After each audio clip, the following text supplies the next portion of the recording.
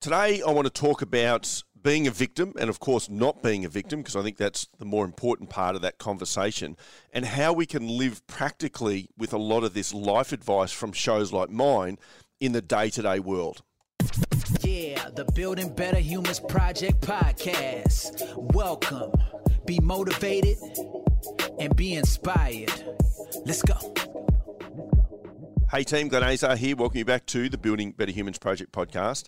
Now, one of my biggest hates in the world is victims. I hate people that play the victim role, or I probably shouldn't say I hate them, but I hate the playing of the victim role. And I've got to be honest, I hate it in myself. And like everyone, there have been situations in my life where I've played the victim. And I hate it because there's no power in that.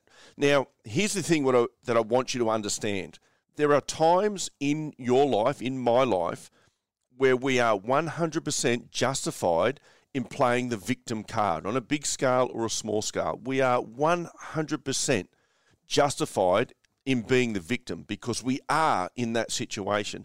However, the reason I don't like to play that, or the reason I get annoyed with myself or others for playing that, is there's no power in the stance of the victim. In the stance of the victim, I need someone else to change a behaviour or to do something differently or to have wished they'd done something differently in order for me to feel complete, to feel whole, to feel okay. So therefore, when I play that victim role, I am taking that power away from myself and I'm giving it to someone else who most likely cares little, if at all, about me. Now, how do I live practically with some of these situations? I'll give you what I think is a pretty simple example, but it's an example nonetheless. It's not a massive wrong that was done to me or anything like that. It's not a massive opportunity to play victim, but how we do anything is how we do everything. So even in the small moments, these things matter. So here it is. Before Christmas, I picked up an army truck, so a big Unimog. If anyone's seen it online, like it's a big 20-seater troop carrier, 4-wheel drive, 8 gears forward, 8 gears reverse. It's a truck. You need to have a medium rigid license to drive this thing. What these do when they come from the army is they don't have USB ports, there's no air conditioning, there's no creature comforts, and so the only modification that I have made was I got some USB ports put in so that I could charge my phone, so that I could have satellite navigation, through iPhone, so that I can play music, because there's no stereo, but obviously I've got a speaker in there. So I wanted to get that done. Being the way I am, I thought I would go to Airtasker, and I went on to Airtasker, and a heap of people applied to do that job. I ended up choosing a guy to do that job. His name was Brandon, and I chose him because this is how I do things. I looked at his profile, and his profile said that he was a dad of a young son, and he was a qualified auto mechanic and a qualified auto electrician, and was doing work on the side in order to provide a good living for his son.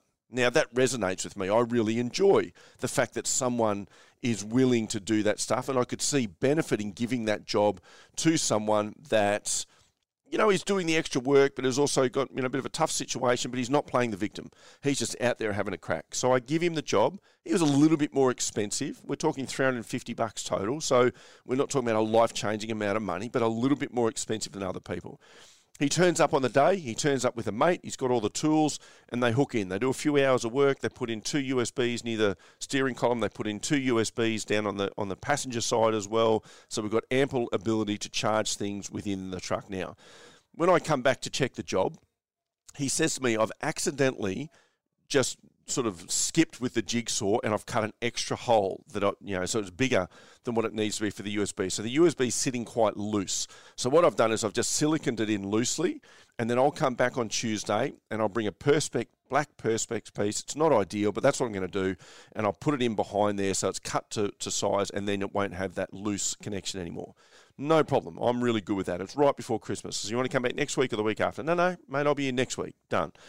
When he leaves, if anyone that's used Airtasker, they complete the job, and you have the option to pay them straight away. So he asked for the job to be completed.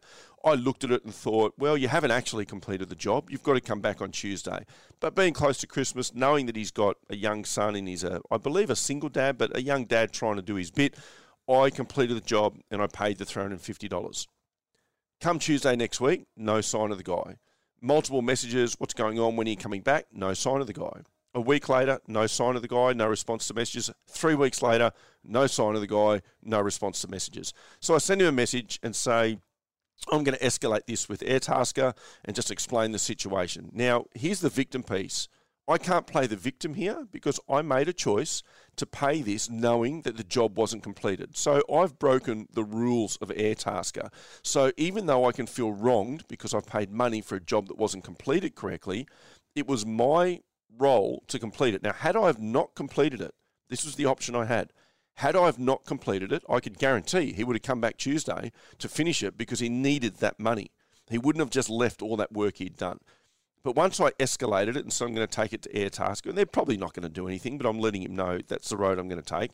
He's come back straight away, contacted me outside of Airtasker on my phone and said, mate, apologies. I was having trouble logging in, story. I'm going to come back. The problem is it's an hour drive for me, so it's a long way for me to come for no gain because I'm just coming there to do a job I'm not getting paid for.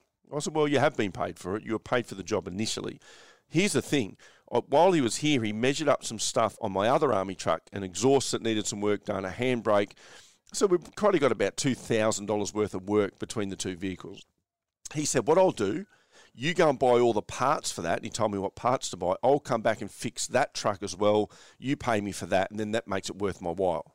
Now, I said, no, I'm not willing to do that because I need you to stand by your word and complete the job that you said you were going to complete and that you've already been paid for. This is about an integrity thing, and that's a big thing for me, as you guys know. So you need to come and fix that first. And he said, but it's an hour drive. It's not worth it to me. I said, well, but you've been paid for this job. So this is about integrity, about you doing what you said you were going to do. Long story short, he never, ever came back. He never fixed it. He got paid the $350 and he never completed the job. He's lost about $2,000 worth of work from me. I could be annoyed about this. I could be a victim, but my mindset just says you move on.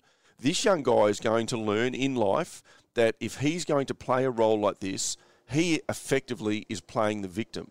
Now, he's not a victim because he has a choice. Had he have come out and done the right thing, he would have picked up an extra $2,000 at least worth of work from me.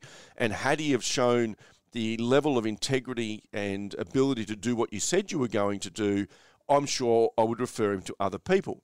Now, he probably doesn't realise exactly what he's lost. He probably doesn't care too much. He's made his $350. He didn't do the job very well.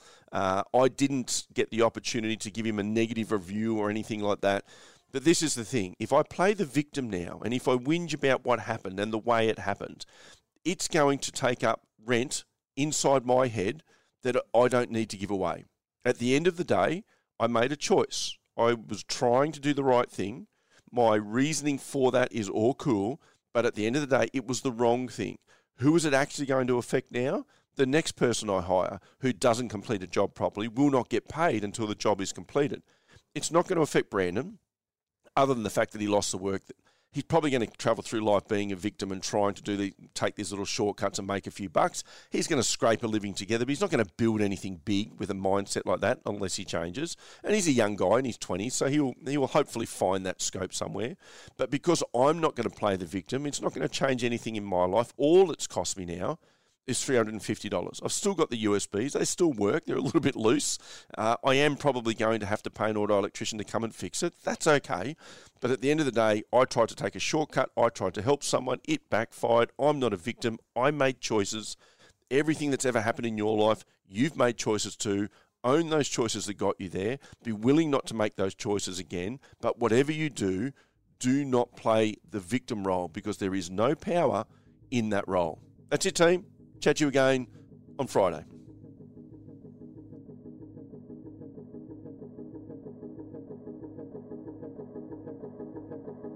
Thanks for listening to this episode of the Building Better Humans podcast with your host, Glenn Azar. For feedback, to stay up to date, or go back and find an old episode, head over to 180.net.au. Yeah, the Building Better Humans Project podcast. Let's go.